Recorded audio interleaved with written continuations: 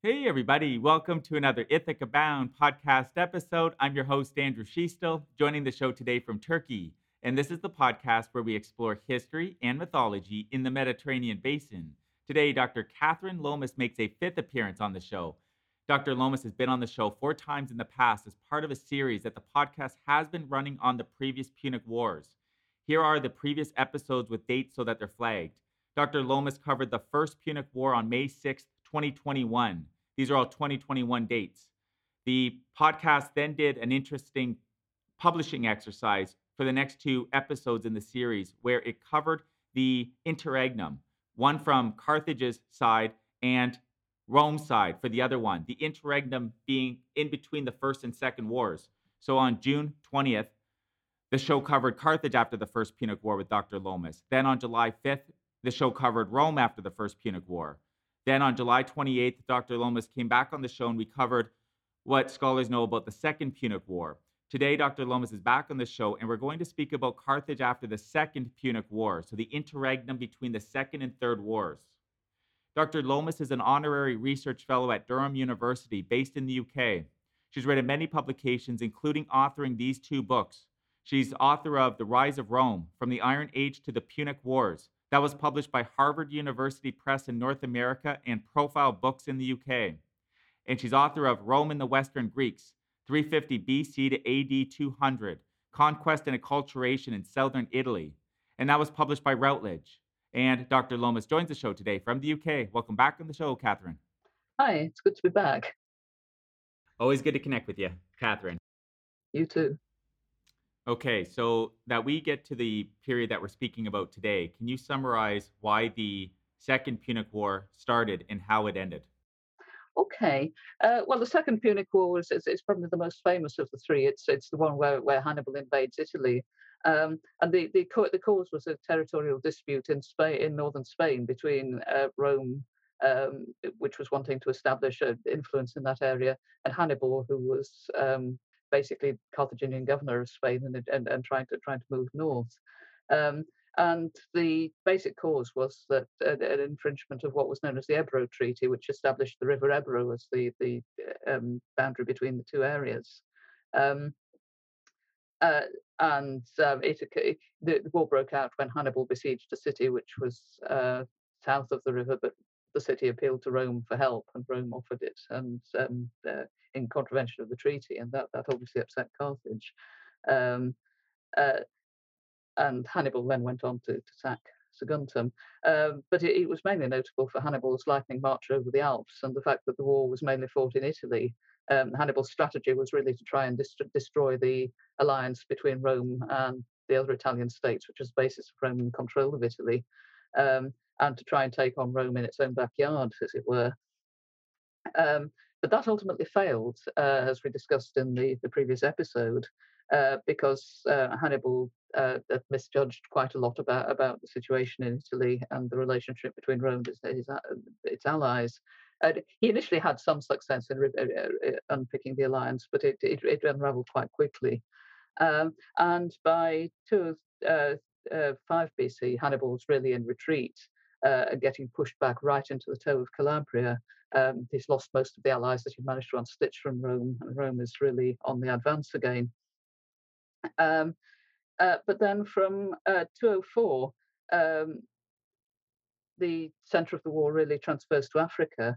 The Roman general Scipio Africanus, who's the big hero, one of the big heroes of the war, because he's the man who conquers Spain for Rome, persuades the Senate to let him invade Africa in 204 BC.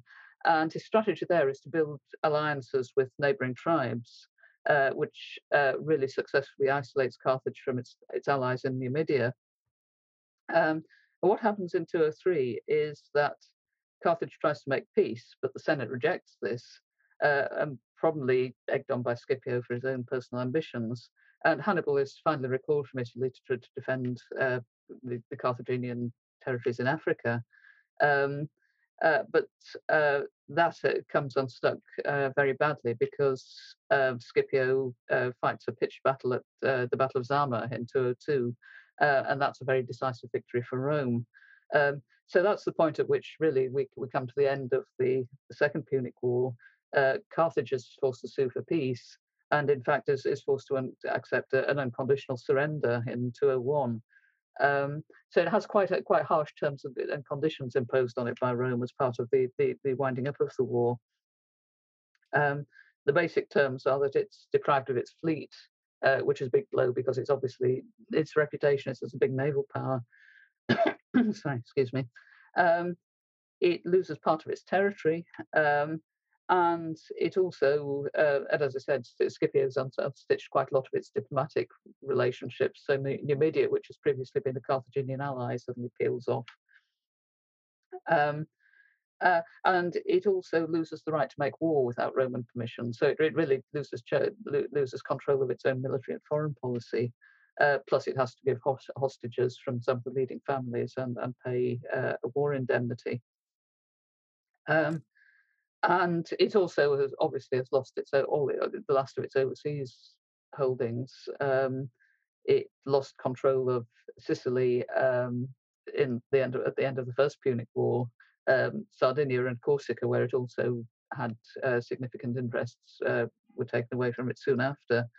Um, and the empire that it built up in Spain, really to try and compensate for that loss, uh, has now gone because, as well as fighting the war against Hannibal in Italy, Rome has been fighting a parallel war under Scipio Africanus and his brother in Spain, and they've managed to conquer the whole of Spain. So that then becomes two Roman provinces rather than a Carthaginian area. So Carthage has really lost all its overseas territories, but it also has quite a lot of constraints on its foreign policy, its military policy, its its control of the seas. So it's lost a lot of the things which were basically his, if you like, the sort of Carthaginian USP as a naval power and a military power in the Western Mediterranean. At the end of the war, then what would Carthage's geographic demarcation have been? Well, it's basically pared back to Carthage's own territory, plus a small number of its allies in northern Africa or its dependent territories, places like Utica and Epacra. Um, it still controls part of Libya, we think, although it's not entirely clear what happens to the Libyans. But Numidia, which was never part of Carthaginian territory, it was always an independent ally. Um, that breaks away and becomes uh, it starts to lean very heavily towards Rome. Um, and one of the game changers in the period we're going to be talking about is that the king of Numidia at this stage, Massinissa, is very dynamic, and he sees this as a huge opportunity for Numidia, and starts cultivating Rome rather than Carthage, and trying to build up his power at the expense of Carthage. So this is the point where you really have a sort of new power on the block in North Africa, which is Numidia. And in this period that we're speaking about today, and to make sure that's in the episode, we're speaking about 201 to 149 BCE. Is that correct? Yes, that's right. Yeah, yeah. Okay. The point at which the third war breaks out is 149. So that's basically the period, the interwar period, if you like. What are the main sources that scholars rely on to understand this period that we're speaking about today? Ah, right. Well, the sources are a bit of a problem for this era because at this point they start becoming really quite fragmentary, and but they're also quite intriguing because we have an account by the Greek historian Polybius, who was writing pretty nearly an eyewitness account of this period. And Polybius was the son of a Greek, one of a Greek leader who had come to Rome as a hostage because Rome was fighting a war in Greece as well for his state's good behaviour. Um, and he became a guest and ultimately a personal friend of the Scipio family, who were the big players on the Roman side in this period. Um, so he was actually an eyewitness to the Third Punic War, um, and his history is really his pitch is that he's trying to write a history of Rome to explain Rome to the Greek world because he becomes very pro-Roman. And because he accompanies uh, Scipio Aemilianus, the grandson of Scipio Africanus, the victor of Zama, to Carthage during the Third War. He's got an eyewitness account. The downside is that his what the surviving version of his account is incomplete. So we have quite a lot of it. It's quite a substantial account, but it's not complete, and a lot of it is compiled from fragments quoted by other authors. Um, so that's a shame because we have an excellent source, but it's not doesn't fully survive. Um, the other source we have for some of this period is Livy, who was obviously writing quite a bit later in the Augustan period. Um, but again, we run out of Livy sometime in the late 160s. Uh, uh, we have a certain amount of information about what he said because I mean, Livy's history is huge. I mean, he doesn't write short. Uh, so in antiquity, somebody came up with the idea of writing an abridged version of it um, called the Epitome. And then somebody else at some point in later antiquity decided that he was going to compile a summary of Livy's books, the so-called Perioeci, which is basically a short table of contents. They're only about a short paragraph long. Um, so for most of the later part of this period, all we have from Livy is these summaries. So we can tell a little bit about what he said, but not a huge amount. And the only really full account we have is that of Appian, who's writing much later, second century AD. Um, uh, and that is complete, but it's not fully reliable because obviously he's writing at a great distance in time, and he's relying on third-party sources. And some of what he says and how he synthesizes those is not entirely plausible. So we're having to sort of pick between um, various sources which are all really intriguing, but don't always add up to a coherent account. Okay. So we're chatting about 52 years in this period. How do you want to handle the conversation today? Do you want to handle it thematically or chronologically? It would work either way, I think. I mean, one thing that might be worth saying a little bit about first of all is the impact of the peace settlement on Carthage, and then maybe moving on to what happened politically in Carthage, and uh, really how Carthage maybe something on how Carthage recovered economically because it does seem to have bounced back reasonably quickly. Um, I mean, one intriguing thing about this is that everyone thinks Hannibal, must have come to his career must have hit the end after Zama, but in fact he has quite an intriguing and distinguished post-war career. So it's worth saying something about him and what he got up to as well, because he's still very much part of the story from the Carthaginian side of things. I mean, if that you think that would work. Yes, sounds good, Catherine. So do you want to start with you said the treaty was the most logical place to start with to expand on that? Okay. Well, as I said, the basic point was that Rome was wanting to take away part of Carthage's military capability, parts of its territory, and also a lot of its freedom of action in military and foreign policy terms. And that has quite a big impact on Carthage because, firstly, it leaves Carthage with no naval power. And as we've explored in earlier episodes, naval power is very central to what Carthage is all about. Um, it doesn't have the automatic right to defend itself, which is why the Numidians become such a problem because obviously if you've got an expansionist new power right on your border, then having to ask somebody else's permission if they attack you and you need to defend yourself is a bit of a problem. And of course, war reparations pose a fairly hefty financial burden. And of course, you've got all the damage to Carthaginian territory. So you've got agricultural disruption as well. Um, so basically, in many ways it's rather similar to the Lutetia Treaty that ends the First Punic War in 241, but the terms are significantly harsher. Um, and I think what's going on here is that maybe Rome has learned the lessons of the 230s and 220s by trying to stop Carthage from bouncing back in the same way. Because one of the corollaries of losing so much territory and therefore the income from it means that whereas Carthage cleared its war debts quite quickly in the after the first war, now it doesn't have those economic resources. Um, Spain was very lucrative for it because it provided mineral resources and also taxes, and it's lost all those.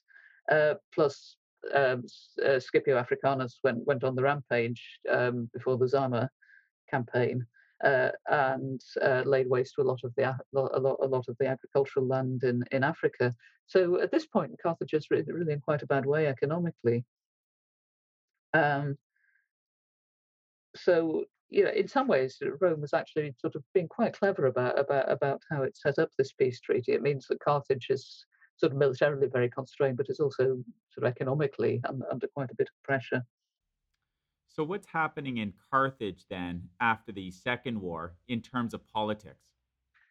Well, this is where it gets quite complicated. Partly because we don't really know enough about the internal politics of Carthage anyway, and partly because what we do know obviously comes from Greek and Roman sources rather than from internal Carthaginian sources. But what seems to have happened is that um, the Barcid faction, the ones led by Hannibal's family, the Barcas, are now obviously on the back foot because he's not prevailed in this war. Um, and the traditional oligarchy, based on a faction led by Hanno the Great and his successors, Hanno the Great still seems to have been around still until about 202, is starting to reassert itself.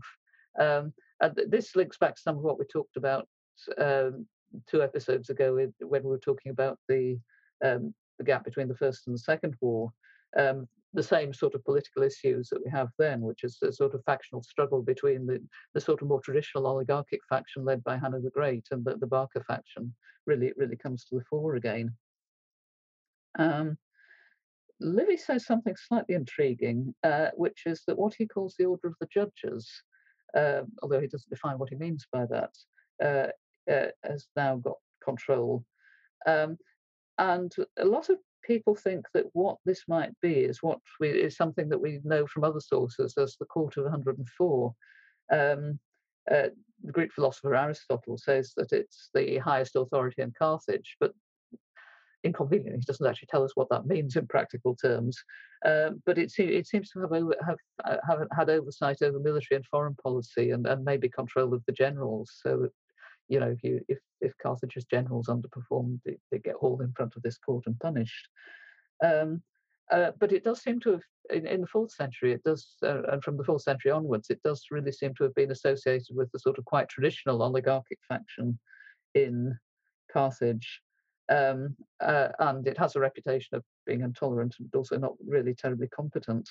Um, and one of the problems in the immediate aftermath of the war is that um, the faction, which is associated with this body, has reasserted itself, and it causes a huge breakdown of relationships with the relationship with Numidia, which was previously a Carthaginian ally. And it also lost its own people because uh, it tried to pay off the war indemnity by hiking up taxes, and of course that made it hugely unpopular. So what you've got at this stage is a sort of the sort of conservative, small c, traditional oligarchic faction, making itself vastly unpopular by making um, decisions which are going to put a lot of financial burden on the people who are already quite suffering quite a lot. Um, I mean, you can get a sense of perhaps what the depths of the economic problems by uh, well, there are two things. One is that there's an anecdote about Hannibal using his army as agricultural labour to try and replace things like olive groves, which have been hacked down. Um, so, I mean, if you're having to use your army as sort of field labour, obviously your agriculture is not in a great way. Uh, and also, the coins that were paid out in the first instalment of the war indemnity in 199 uh, seem to have contained about 25% of coins with adulterated silver. So they're obviously short on precious metal. Um, so, against that background, hiking up taxes and trying to put economic pressure on a population that's already struggling isn't really that much of a bright idea. Is the coins that you referenced that had silver, was that a case where um, they were supposed to pay in gold, and they pay 25% in silver? And is it known if they disclose that to Rome, the different type of metal, in advance? No, it's not so much about substituting gold coinage for silver coinage. It's that the silver that they were using to make the coinage was debased, so it didn't have the right proportion of silver actually in the coins. Um, Basically, their resource of precious metal was so low that they weren't that they were having to pad out the coinage with base metal. And of course, in the ancient world, the value of a coin is very much linked to the quantity of precious metal that's in there. So, if you start getting adulterated coinage with base metal added to eke out silver or whatever, then that's really a sign of economic stress. Okay, so the composition So of the it's coin. about the composition of what the coinage is being made of. Which probably has to do with loss of mineral resources from Spain, because that's obviously where they get a lot of their metal resources from, and that's no longer available. What's known about Hannibal, what he was doing after the Second Punic War while he was still in the state of Carthage? Right. Well, this is why it was really it was really a bit of a silly decision for the Hanno faction to start trying to pressurize the people economically, because Hannibal is still an active politician. Um, and the result of this unpopular decision to start raising taxes was that Hannibal returns to power. I mean, he's a very accomplished statesman as well as a leading general, so he does have quite a long and distinguished career after the Battle of Zama, both in Carthage and elsewhere, which is something I can talk about later if you want me to. Um, but we know that by 196 or thereabouts, we don't have an exact date, he has been elected as Suffet, which is the chief magistrate. And that seems to be a result of a popular backlash against these tax rises. And pretty much the first thing he does is introduce a series of political and financial reforms. We know frustrating little detail about this, but it seems to have involved trying to stop people kind of hogging political office by placing restrictions on how many times that you can hold a particular judicial office. He launches an anti-corruption drive, which is obviously aimed at the Court of 104, um, and he manages to stabilise public finances, partly by instituting these anti-corruption measures to stop people skimming money off.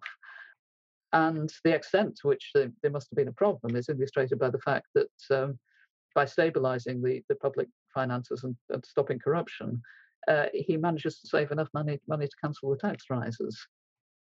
Um, he also invested in public buildings.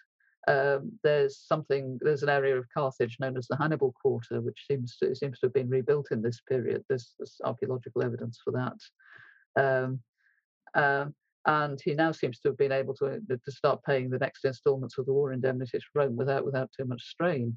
So Hannibal is very much a reforming politician at this stage, or as far as we can tell, and he seems to be sort of homing in on trying to stabilise the economy and public finances, and also to rebuild parts of the city.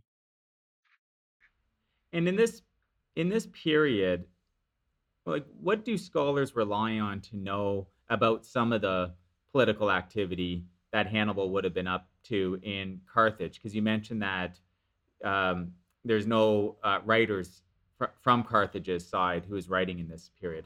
Well, this is the effectively the problem, because we have Livy, we have Polybius, we have Appian, but we don't have they are all external sources. So one of the things that historians have to keep asking themselves in this situation, and it's one that I find myself in a lot, because, as you probably know, my main research is on the sort of non-Roman bits of Italy, where you're constantly looking at societies from the standpoint of Greeks and Romans, but not from themselves. And you constantly have to sort of start asking yourself, well, does this sound plausible in terms of whatever else we know about Carthage? Does it match with things like archaeological evidence or inscriptions? Um, you know, if um, if a Greek or Roman source sort of uses a particular term, uh, is that then sort of looking at Carthage and saying, oh, well, that must be like one of our institutions, so we'll call it that instead? So you're constantly having to read between the lines. And quite a good example of that, going back to what I said about the Court of 104, is that we know a little bit about this from Aristotle because he says that it's the highest authority in the land. Um, but what he compares it to is the ephors in Sparta, who have the power to scrutinize the kings of Sparta and what they do militarily. Um, so that's why we think that it might have had some sort of oversight of foreign and military policy, or maybe some sort of judicial authority over generals. But at the same time, Carthage and Sparta are such different societies that you can't really take that in too much detail. Um, so it is very much a case of sort of taking sort of what statements by people like Polybius and Livy, and then looking at them and saying, well, does that sound plausible in a Carthaginian context, or are they sort of, looking at Carthage and seeing things in their own terms? Okay. Were there any military conflicts between Numidia and Carthage in this period? Okay, well, this is there's a sort of constant niggling tension between Numidia and Carthage in this period, because obviously Massinissa is the king of Numidia sees this as a huge opportunity for Numidia, and he seems to have been quite keen to to expand Numidian territory at the expense of Carthage between 201 and 149. But a lot of the details aren't particularly clear. Um, and one of the difficulties of Carthage is, of course, that it's not allowed to actually wage war without Roman permission. So that leaves it very vulnerable. So if Massinissa starts sort of nibbling at the edges of Carthaginian territory, then that means that instead of just sort of going to war and pushing him back, Carthage has to send a delegation to Rome and say, Massinissa is misbehaving. Can we go and fight him? Or, will you send people out to mediate? Um, so it's very constrained in that way. Um, and the other problem is that our three main sources, Livy, Polybius, and Appian, are often quite contradictory and confused over events and dates and motivation.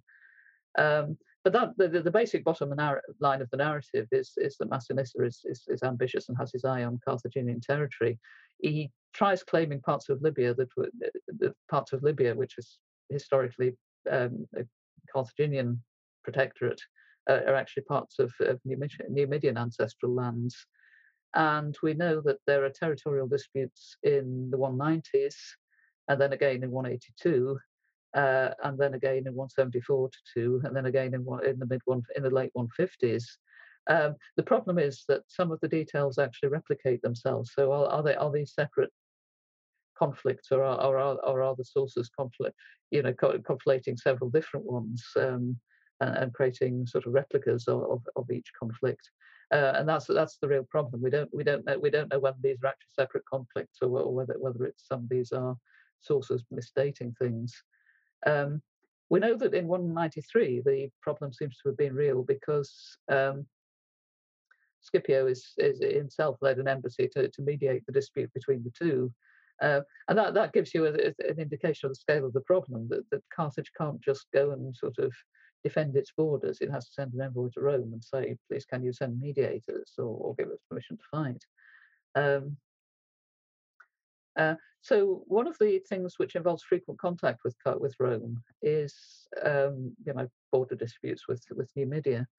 Um, but Rome isn't always keen to be involved, um, partly because it's already involved, quite heavily committed in wars in the Eastern Mediterranean, with Macedon and Illyria and Greece, and also with Antiochus of Syria. So Rome blows hot and cold over this, so whether it wants to actually be involved. Um, for instance, in the 160s, Massinissa seems to have staged quite a major land grab, and Carthage loses control of the region around Emporia and Leptis Magna. And that is again referred to Rome, but the Senate upholds that. Um, and then in the late 150s, it seems to have lost another big slice of its territory in the same way. Massinissa simply lays claim, and Carthage can't fight for it back because of the terms of the treaty. So, it's reliant on whether the Senate will, tell Massinissa to back off or support the Carthaginian claim, or whether it go the other way. Um, and There's also a very obscure period of Carthaginian politics at this stage, which is very confused because all our three sources say different and slightly confusing things about them. Uh, but it seems to have splintered into various not very coherent factions. Um, one of which is named the pro-Massinissa faction, which is very puzzling because why on earth would anyone in Carthage support Massinissa, who was trying to demolish parts of Carthaginian territory?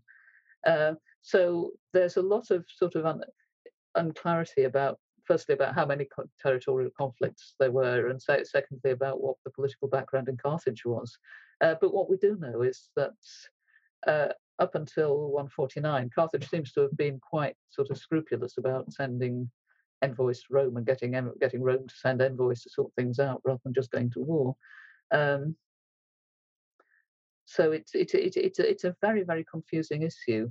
And we also have some evidence that Massinissa and his son Gulassa are actually actively trying to stir matters between Rome and Carthage, because there are various points where the Numidians send an embassy to the Senate and say, make allegations that Carthage is breaking the treaty by stockpiling weapons or trying to rebuild a fleet, and basically trying to get the Romans to come down heavily on Carthage by making allegations against them.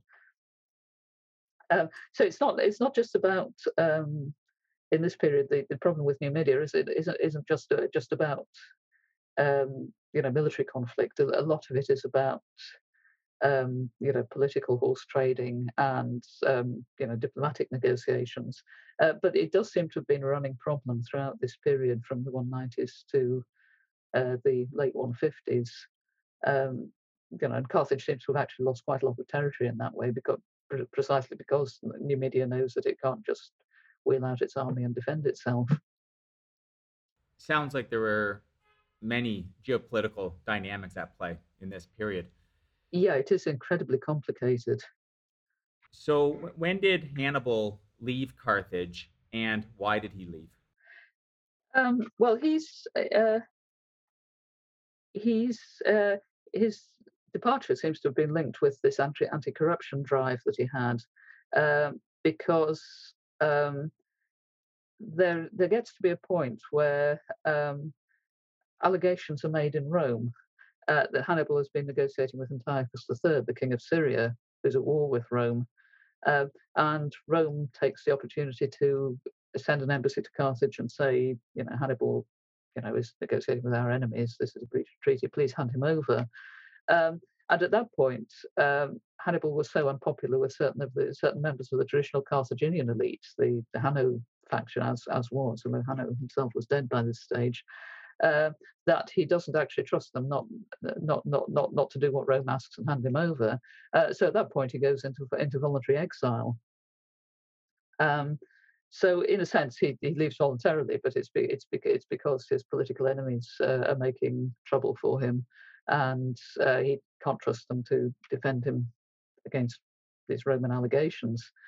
Um, and the background to that is that it's quite possible that these allegations were absolutely totally true, because when Hannibal goes into voluntary exile, he eventually winds up in Syria, where he actually becomes a leading advisor to Antiochus. And they hatch various plans aimed at upsetting Rome. They plan. They seem to have planned to oust the pro-Roman government of Carthage at one point. There are various plans to reinvade Italy. And throughout the 190s and 180s, you get periodic sort of scares in Italy about, Hannibal's coming to invade. Help. We've got to put up our coastal defences. Um, which so basically the whole of Italy is quite sensitive about the idea of Hannibal staging a reinvasion, but also there's this sort of odd little blips of evidence that suggests that you know that wasn't entirely off the cards because Hannibal would have really quite liked to do it. Um, but we also know that he becomes, as well as the leading advisor to Antiochus, he becomes the commander of Antiochus's navy. Um, uh, During a war between Antiochus and a coalition between Rhodes and Rome. And Antiochus was defeated in 190 at the Battle of Myonessus. Um, and then shortly after that, in the following year, Rome forces Antiochus to make peace with them. And at that point, Hannibal realizes that Antiochus's course isn't safe for him anymore, so he takes off to Bithynia, which is on the south coast of the Black Sea. Um, and Rome at this stage is obviously quite keen to get rid of Hannibal because they pressure Prusias, the king of Bithynia, to surrender him. But in fact, he dies before that can happen. Uh, we don't have an exact date. It's probably somewhere between 183 and 181. And it's also unclear why he died. There's one late source, the Greek geographer Pausanias, who says that he died of natural causes, that he cut himself and the wound turned septic. But there are more dramatic accounts, which Appian says that he was poisoned by King Prusias because he wanted to get rid of this, politically embarrassing person that he'd acquired. Um, and Livy and and the biographer Plutarch say that he'd actually committed suicide to avoid being handed over. Um, so he eventually dies by some form of poisoning, whether sort of voluntarily, accidentally, or murder at some point in the late 180s. But he does seem to have had this quite dynamic and effective career, both in Carthage and elsewhere in the post-war period. This is an appropriate place to mention another episode that occurred on the show for everyone listening. Dr. Eve McDonald of Cardiff University has been on the show in the past a couple times. And the last episode that with Dr. McDonald was on what scholars know about Hannibal's life. So if anybody wants to listen to an entire episode on Hannibal, that episode is findable as well online or the podcast app that you're using to syndicate and receive the show. Do you want to, at this point, Catherine, cover what's known about the later part of this period? Okay. Well, one of the things that I think might be worth mentioning is that by this stage, Carthage is actually starting to recover quite well economically. Um, Polybius says that the countryside is very prosperous again. Gets really prosperous, very prosperous again, really quite quickly. Um, Carthage is able to ship lots of grain to Rome. It offers to pay the remainder of the war indemnity as a lump sum um, to help Rome out for this war against Antiochus. And we also have evidence that trade is quite healthy because we find Carthaginian ceramics and coins elsewhere in the Western Mediterranean at this date, and also quite a lot of Italian, mainly Campanian ceramics in Carthage itself. Um, and in fact, the Roman dramatist Plautus, who writes in uh, the mid second century, writes a comedy, The Poenulus, about a Punic merchant, which suggests that this is a well-known figure. And also, Carthage is redeveloping its harbour facilities at this date. There's quite a lot of archaeological evidence. Um, Plus, Strabo, the Greek geographer, lists the population of the city as around about 750,000 people. So it's clearly Carthage is clearly not down on its uppers. It's clearly recovering reasonably well and has very strong contacts with both the Italian and the Greek world. But at the same time, it's still got this ongoing problem with Massinissa, the fact that it's losing territory, the fact that it can't defend itself, and the fact that Rome really does control its external policy. Um, and I think the big question, really, once you get towards the sort of later end of this period, the late 160s through to 149, is how far is Rome actively seeking another war with Carthage? Because at this point, we're dealing with a period where the sources are seriously fragmentary. We're down to the bare bones sort of table of contents summaries of Livy, and fragments of Polybius and whatever Appian says. Um, And there are two distinct traditions, even in the ancient world. One which comes through Polybius and Appian, and Polybius, as I said, is basically an eyewitness by this stage because he's writing in the middle of the years of the second century. Um, Reckons that Rome already had decided to go to war again, that it really saw Carthage as a rival that had to be got rid of, and that it was looking for a pretext of a war long before 149, because of the news about its resurgence. But there's a different tradition which comes through in Livy, is Perioci, which suggests that views in Rome were really quite polarized. There was a sort of Roman political element to this. Um, Cato the Elder, who was one of the leading and quite literally elder statesmen by this stage, because he died at a very ripe old age, uh, is said to have been pressing for war from at least 152 onwards, and possibly earlier.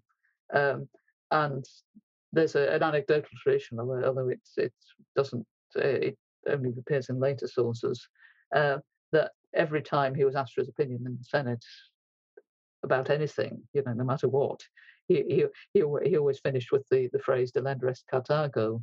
Furthermore, my opinion is that Carthage ought to be destroyed. Um, so he has this reputation in the Roman sources of being a sort of virulently anti-Carthage and thinking that it's leaving, storing up problems for the future to leave Carthage still there. Given that Carthage seems to have bounced back economically really quite successfully, you can kind of see why he might have thought that.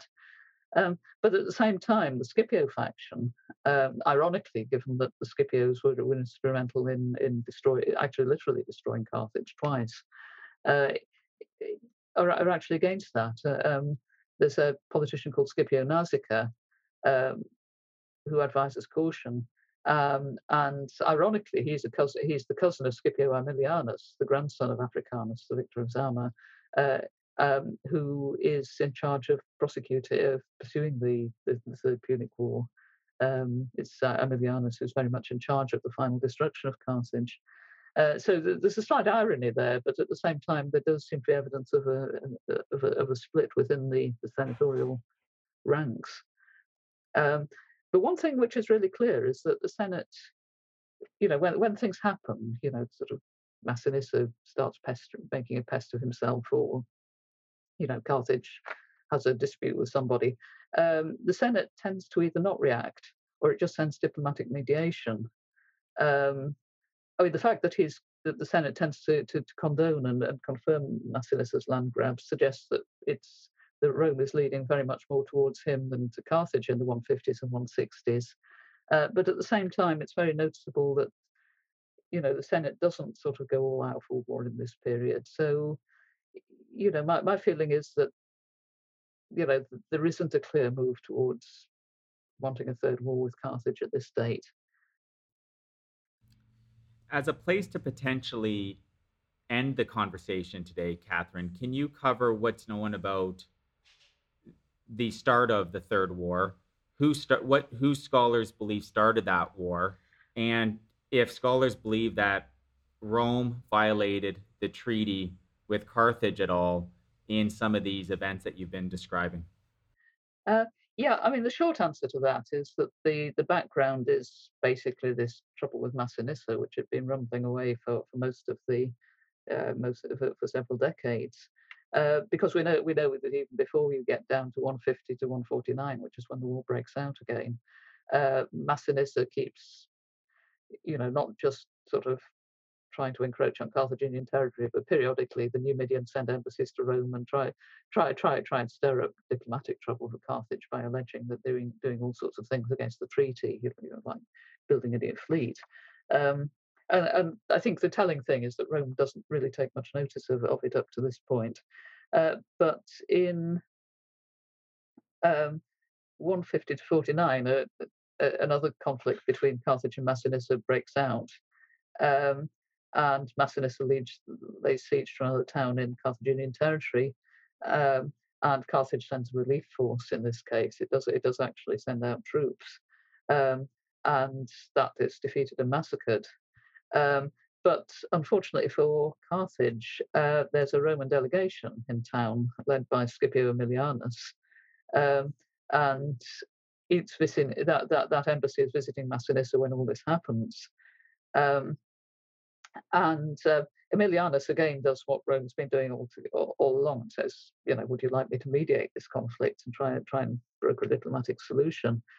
Um, but Carthage in this case refused. It had obviously just been pushed too far by all these incursions by Numidia. Um, so that when the embassy went off home to Rome, it reported to the Senate that the Treaty of 201 had been broken, which it kind of had, but at the same time, it had been broken under really quite severe provocation. I mean, the interesting question is that why has Carthage at this stage, having had this sort of pattern of playing by the rules and getting Roman mediators in for several decades before this, why have they suddenly snapped and decided just to sort of send out their army? Um, and it may be that they felt that Massinissa was just encroaching too far. It may have been just that they ran out of patience. If you push somebody hard enough, that may happen. But the real problem for them this time was that when they had this set to with Massinissa on this occasion, there was a Roman embassy actually in Numidia, and because Carthage had actually sort of had the offer of Roman mediation and rejected it, it put them very clearly in the wrong, and it gave Rome the kind of opportunity that it needed to go back to war again. And that was the pivotal event that started the Third War? Yeah, I mean, Carthage did actually try to row back on this because it launched a diplomatic offensive of its own, sending lots of delegations to Rome, trying to smooth things over, um, and offering all sorts of concessions. Um, uh, but um, by this stage, that's a case of too little and too late. Um, and there are all sorts of speculations going right back to Polybius himself about why Rome. You can see why under pressure from Numidia, why Carthage might have felt that they had to take more positive action. But the question really is one of the questions about is why does Rome succumb and go to war at this point? Um, Polybius talks about them being motivated by the breach of the Treaty of 201, um, by long-standing Roman hostility to Carthage. Um, um, and he also says that in the Greek world, it was widely believed that Romans are just greedy and duplicitous by nature, and therefore you can't trust them. But that's interesting because he's a very pro-Roman Greek, but at the same time, he's saying, well, the wider Greek world, a lot of the Greeks think that Romans are just untrustworthy. So you would expect them to do this sort of thing, wouldn't you? Um, so it seems to have been a bit of a mixture because Carthage doesn't seem to be an obvious threat to Rome at this point. And in some ways, you can see that Roman interests might have been better served by leaving Carthage and Massinissa to counterbalance each other. Um, but on the other hand, some of this comes down to the nature of the Roman elite because uh, successful military actions are a great way of accumulating wealth in the ancient world. Um, and also, they're a great way of accumulating military reputation. And for a Roman politician with an eye to the next rung up the ladder, wealth to fund your next election campaign and to lavish on the people in the way of, you know, largesse, and military reputation to kind of cement your reputation as a sort of successful and substantial person are prerequisites for a political career. Plus, Rome is in a generally expansionist frame of mind at that point. Um, the wars in the Eastern Mediterranean are starting to come to their conclusion with the sack of Corinth in 146, which established Roman control of Greece. So it may be that there's a sort of wider geopolitical background to this outbreak as well. Um, but it's frustratingly difficult to pin down exactly why the Third Punic War happened and why it happened when it happened, given that a lot of the problems and issues have been rumbling on for several decades before that.